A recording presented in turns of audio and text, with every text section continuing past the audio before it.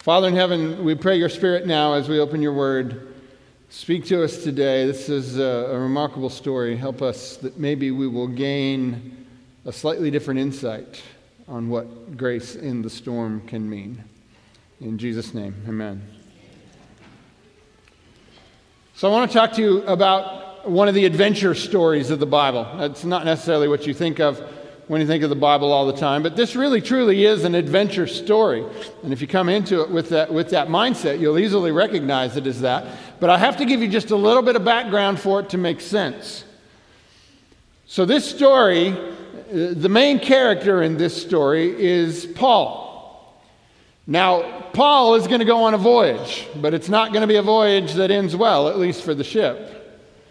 But you need to understand why he is going on this boat ride to begin with. And the reality is, Paul, on his last missionary tour that we read about, determines that he's going to make his way back to Jerusalem. And all along the way, on the way back, different prophets keep coming up to him and saying, you are going to be bound when you get to Jerusalem. And everybody's saying, Paul, don't go, don't go. But Paul says, I have to go. The Spirit is compelling me to go to Jerusalem. So Paul goes to Jerusalem. He's there and he meets with the leaders there, and they have this recommendation for him. Sometime we'll talk about that whole scenario. But anyway, Paul is walking in the temple one day, and some of the Jews who are in Jerusalem for the feast from the province of Asia, likely from the city of Ephesus, recognize him because Paul spent a couple years in Ephesus teaching about Jesus and was very effective there. And they got very frustrated with him there. And in fact, there was a whole riot there. And they see him in Jerusalem, and they say, this is the guy who's causing all the problems all around the world. And so the Jews in Jerusalem get in an uproar, and there's a riot scenario that takes place. And they literally are about to kill Paul when the irony of the story, and these stories are always full of irony, aren't they? The irony of the story, the horrible oppressing Romans come and save Paul's life. Isn't that crazy how that goes? And it's a reminder to us, right? That God can use any means he wants to protect his people and to accomplish his purpose. And in this case, here he is. He's using the Romans. They come and they grab Paul. They take him out of there. And what transpires after this is a rather lengthy stay where Paul is in Caesarea, and the Jews want him to come to Jerusalem. They want to kill him there.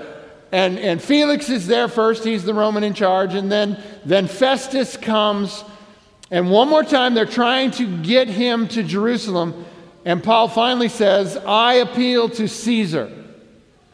And Festus says, to Caesar you have appealed, to Caesar you will go. So now this next piece that we're going to read is the story, or at least the first part of the story, of the trip to Caesar. So let's start the story. It's Acts chapter 27, verse 1. And when it was decided that we should sail to Italy, they delivered Paul and some other prisoners to one named Julius, a centurion of the Augustan regiment. So entering a ship of Adramyttium, we put to sea, meaning to sail along the coast of Asia. Aristarchus, a Macedonian of Thessalonica, was with us. And the next day we landed at Sidon, and Julius treated Paul kindly and gave him liberty to go to his friends and receive care. So Paul sets out on the ship. Now, it's not always that we need to see a map and we need to talk about weather when we're telling a Bible story. But we have to do that today, and it makes me very happy because I love maps and I love weather. So let's start with the map. Here we go. Paul sets out on his voyage. Now, this red line is going to represent the part of the story we're talking about today.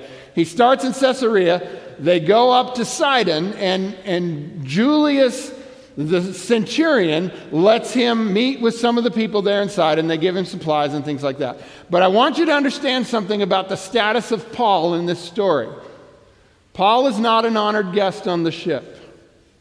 You caught that part, right? Paul is not an honored guest on this ship. Paul is not even a happily paying customer on the ship. Paul is a prisoner.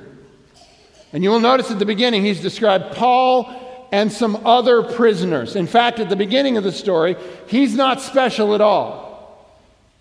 Now, Julius, for whatever reason, grants him the right to get some help here. But at the beginning of this trip, Paul is nothing but a prisoner. All right, let's go on. Verse 4. When we had put to sea from there, we sailed under the shelter of Cyprus because the winds were contrary. And when we had sailed over the sea, which is off Cilicia and Pamphylia, we came to Myra, a city of Lycia. All right, so let's go back to the map here. They leave Sidon, and he says, because the wind was contrary, we sailed on the side of Cyprus that would protect us from the wind. So now this suggests to us they're trying to go west. The wind is contrary, so that means the general flow of the wind at this point is coming from the west, blowing back the other direction. So they skirted around Cyprus and tried to stay close to the coast, as close as they could, because if you've ever sailed, sailing against the wind is kind of hard, isn't it? And that's important to remember in this story. This is not like our day where you get out there and you apply more steam and you go wherever you want to go. That's not how it worked. So the wind is against them, and the trip is going slow. They arrive finally at the city of Myra, and then verse 6 again, there the centurion found an Alexandrian ship sailing to Italy, and he put us on board. When we had sailed slowly many days and arrived with difficulty off Cnidus, the wind not permitting us to proceed, we sailed under the shelter of Crete off Salome. Passing it with difficulty, we came to a place called Fair Havens near the city of Lasea. Okay, a lot of interesting information there. First of all, they're no longer on the original ship. So this is kind of like if you're trying to fly somewhere, you got on a plane, you went to Atlanta, then you got off your plane, you got on another plane. So what's happening here was the charge of the centurion is get these prisoners to Rome. So he found a ship that was going to the region of Asia, but it's not making very good time. And he finds another ship when they're in port that's going to Italy. And he says, okay, this is a direct flight. Let's get on this thing. So all the prisoners get off and get on this other ship, and they head out. But again, the wind is contrary. And it seems at this point there's a northerly component to this wind because they end up heading in a southerly direction. So let's pick it up again in verse 9. Now when much time had been spent, and sailing was now dangerous because the fast was already over. Now just pause right there because that's actually interesting data in this story. Because this little reference tells you exactly what time of year it is. The fast he's talking about is the Hebrew Day of Atonement. And the Day of Atonement comes late in the year, September into October.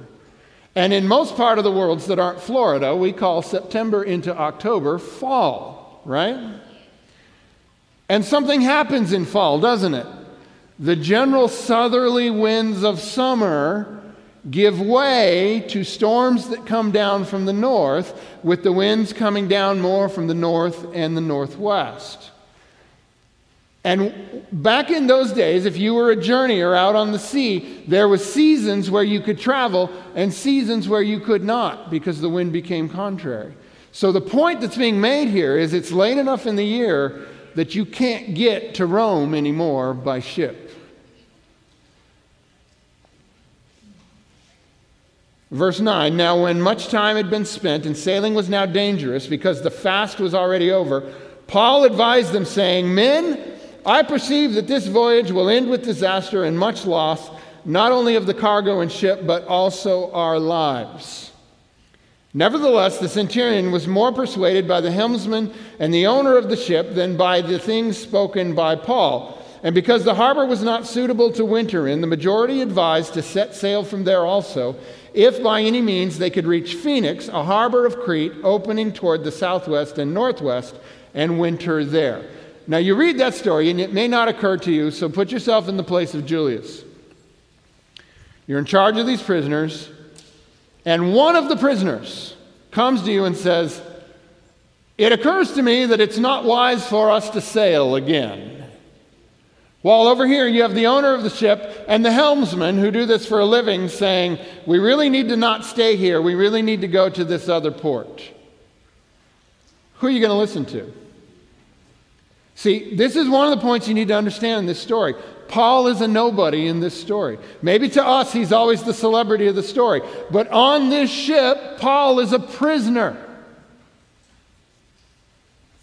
And so not surprisingly, Julius looks at him kind of strange, like, why are you telling me this? And does what the helmsman and the owner think is best. Now here's a little aside I want to make on that. Maybe Paul knows a little more about sailing than they know. Because if you go over to 2 Corinthians chapter 11, you will find a list of all these things that Paul has suffered through. Let me just read this verse. 2 Corinthians 11, verse 25. He's listing all of these things he went through. 3 times I was beaten with rods. Once I was stoned. 3 times I was shipwrecked. A night and a day I have been in the deep. So this is not his first trip, because that letter to the Corinthians was written before this voyage. Paul's been down 3 times and spent a day and a night in the water, and he's like, yeah, bad idea, guys. But it's like, no, I don't think you know what you're talking about. I'm going to listen to the other guy here. Here's a little side point I want you to catch at this point. Learn to listen to all the voices in your life. You see, sometimes we're tempted to only listen to people who have standing and status and somehow are official to us, or somehow we believe they know better, and a voice comes to us from somewhere else, and we're like, I don't even want to hear you, be quiet. Okay, I'm not telling you to do everything everybody tells you, but I am saying sometimes the most unlikely voice will save you a lot of harm and a lot of loss. And we need to be humble in our hearts and not dismiss information just because it's from somebody not important. Let's go on with the story. Back to Acts 27, verse 13. When the south wind blew softly, supposing that they had obtained their desire, putting out to sea, they sailed close by Crete. But not long after, a tempestuous headwind arose called Euroclydon. And when the ship was caught and could not head into the wind, we let her drive. And running under the shelter of an island called Clauda, we secured the skiff with difficulty. So let's go back to the map for a second here. So here's what's happened. You know, sometimes in the winter, you'll get one of those kind of nice days. There's a little bit of a breeze coming up from the south. So they're thinking, this is a bad harbor. We want to get to Phoenix. It's on around the corner. It's not going to take us more than a day to get there. Here's this southerly wind. Surely this is going to hold up for at least a day. So they head out.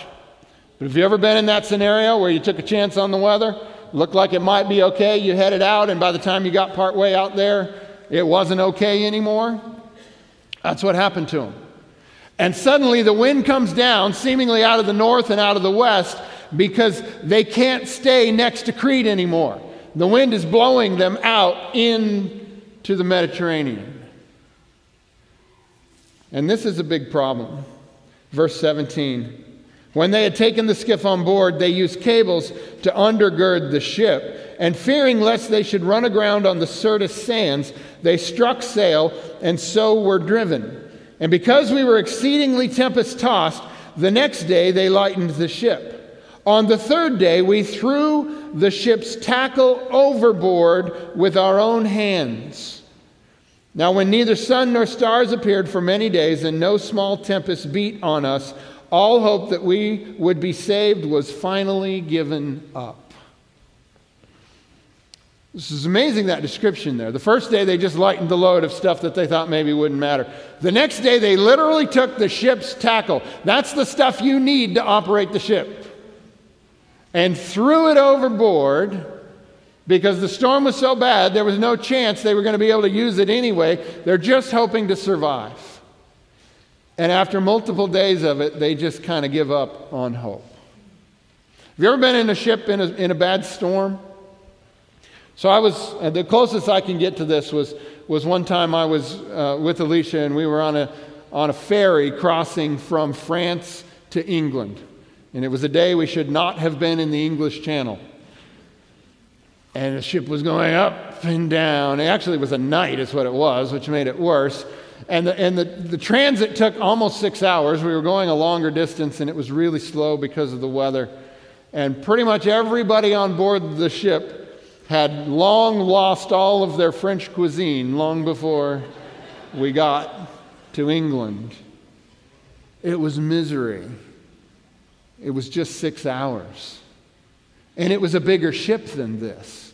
Can you imagine that experience? To where the crew with their own hands is throwing the things they need to operate the ship into the ocean, just hoping to survive.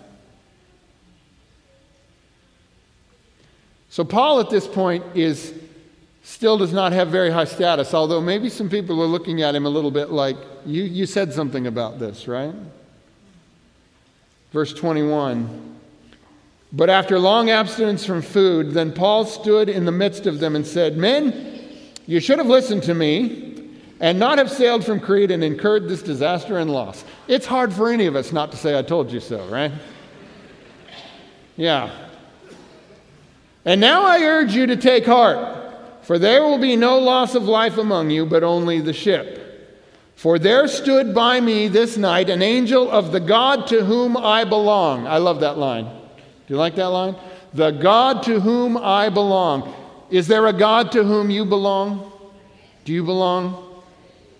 "The God to whom I belong and whom I serve, saying, 'Do not be afraid, Paul. You must be brought before Caesar.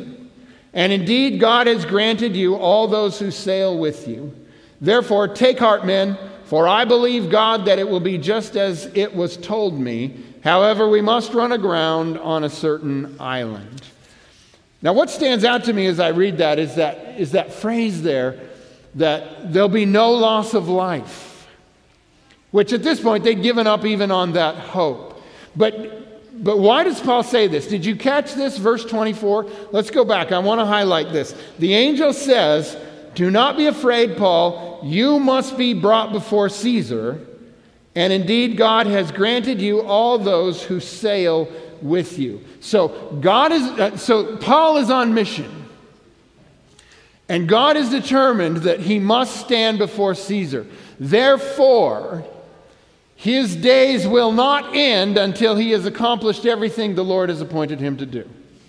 What I want to suggest to you is that's true for every one of you. When you are on mission for God, you can trust your days will not end until you have completed the task he's given you. Now that may seem strange to us. We may not be able to understand it, but it's a faith statement to believe that God will accomplish through us everything he's appointed. And Paul says, that's the deal. I got to go to Caesar. But here's the amazing thing. Not only is God going to preserve Paul and take him to Caesar, also everyone on the ship will be spared because Paul is God's man, and because of that, God is extending grace to them as well.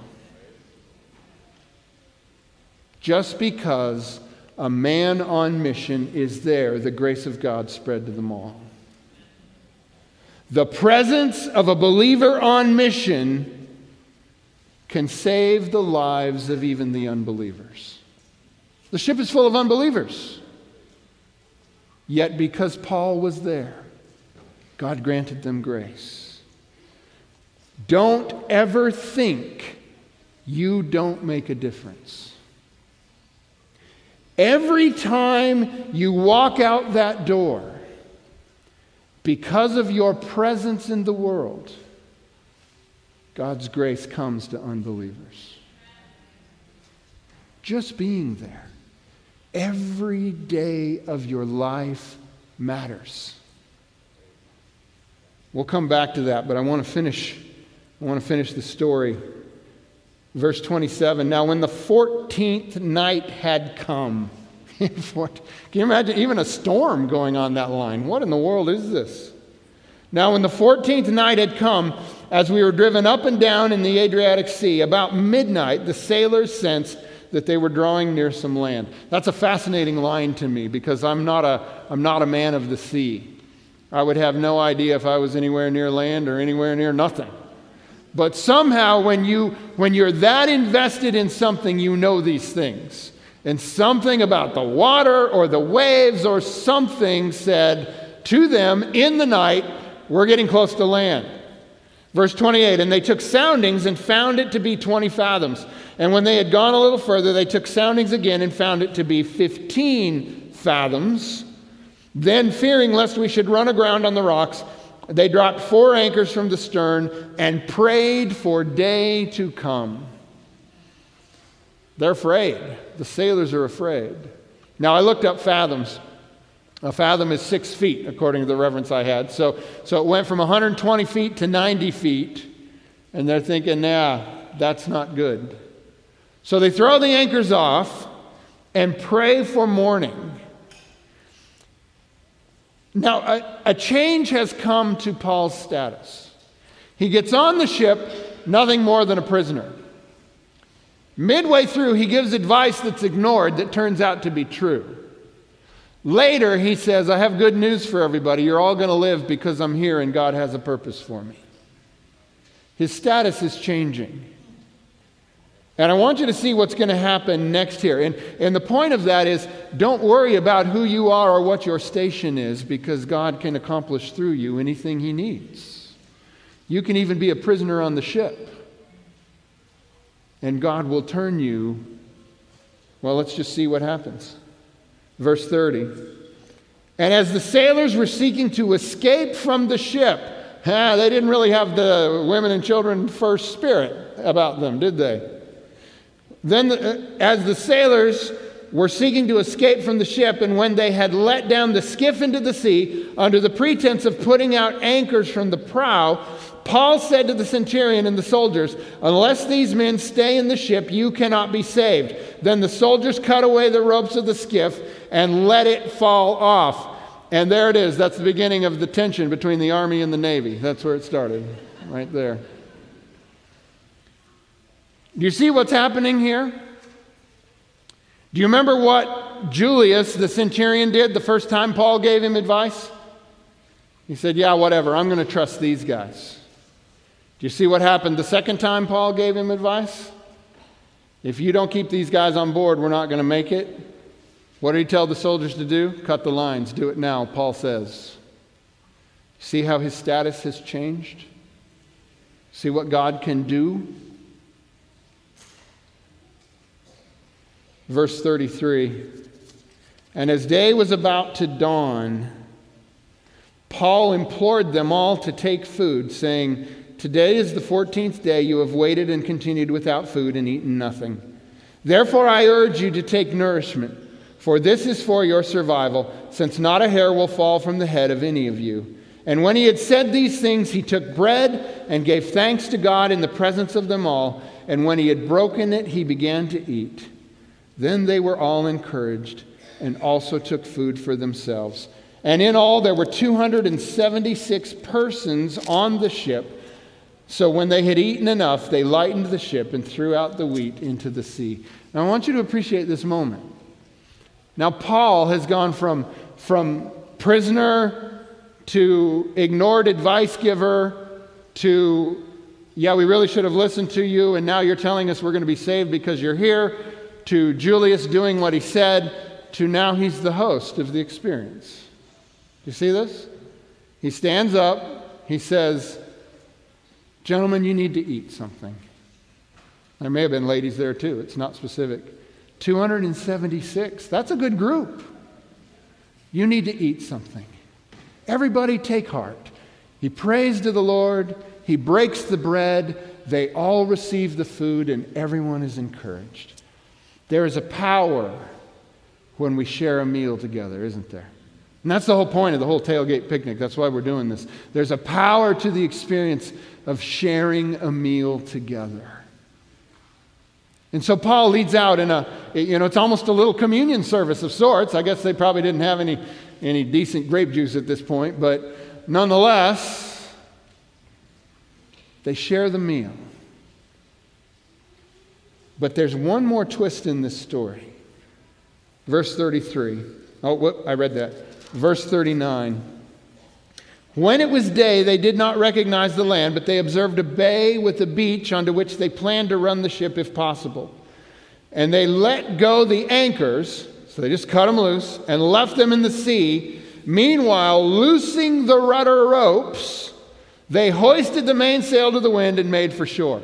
I mean, this is just let her go. They cut the anchors off, they put the sail up, and they just hoped. Verse 41, but striking a place where two seas met, they ran the ship aground. So now they're on a sandbar. And the prow stuck fast and remained immovable, but the stern was being broken up by the violence of the waves. Now here's the moment of danger.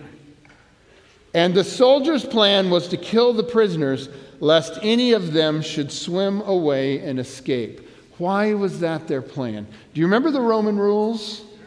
If you're in charge of a prisoner and he escapes, it's your life. If your prisoner gets away, you die. So the soldiers are doing the rational thing, right? Oh, well, I'm not sure we can keep them all. Let's kill them all. But look what happens. Look what happens.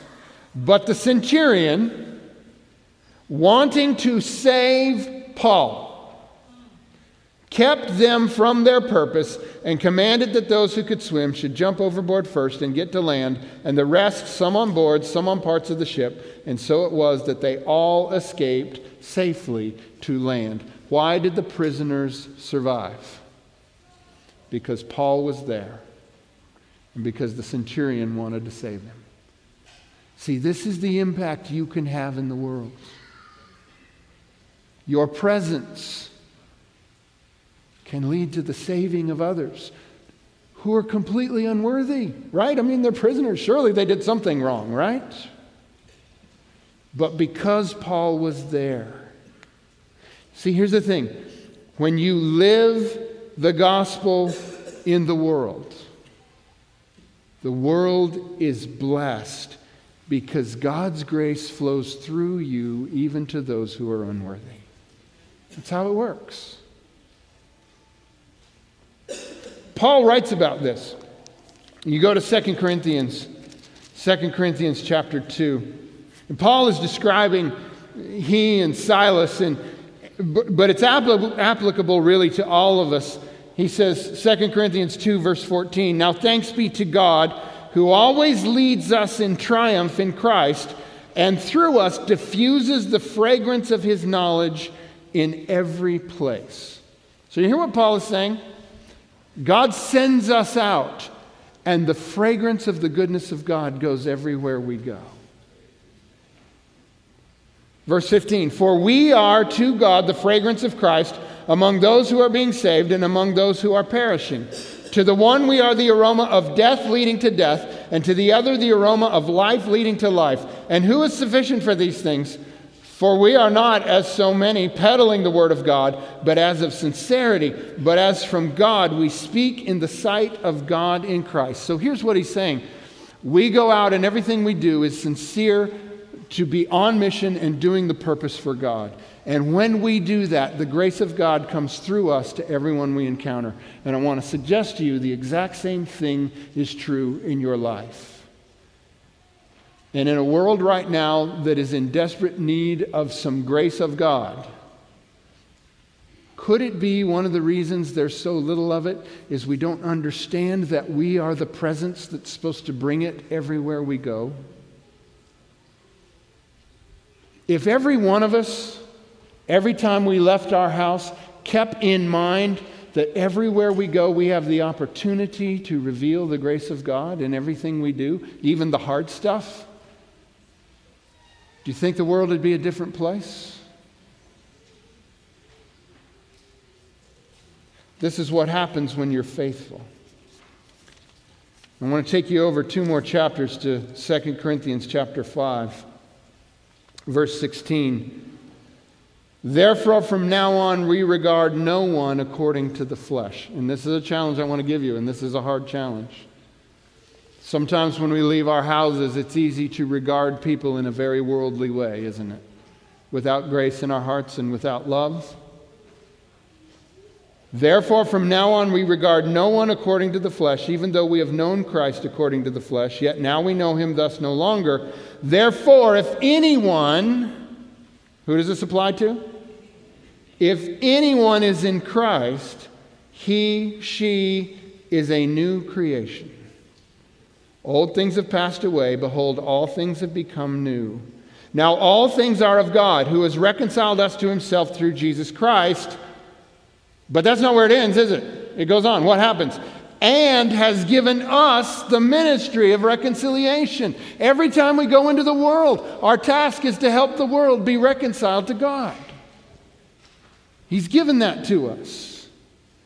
Now then, we are ambassadors. Who do you represent? Jesus Christ the Lord. Now then, we are ambassadors for Christ, as though God were pleading through us. We implore you on Christ's behalf, be reconciled to God, for he made him who knew no sin to be sin for us, that we might become the righteousness of God in him. Every time you leave your house, your life matters. And it doesn't matter your station. You can be a prisoner on the ship, but the grace of God will flow through you to everyone there if you're willing. Status doesn't matter. Paul the prisoner becomes Paul the reason everyone survives. You are the ambassador. You bring the aroma of the goodness of God. And through you, God's grace flows to the world. Let's pray. Father in heaven, it's too much for us. It's more than we deserve. It's more than we can ever execute. But yet you have said, I have given you gifts, and I have sent you into the world as my ambassador. Lord, when we think grace in the storm, we mean, Lord, deliver us from the storm. But are you saying to us today that we can be the grace in someone else's storm? Help us, Lord, to live the gospel in everything we do. In Jesus' name, amen.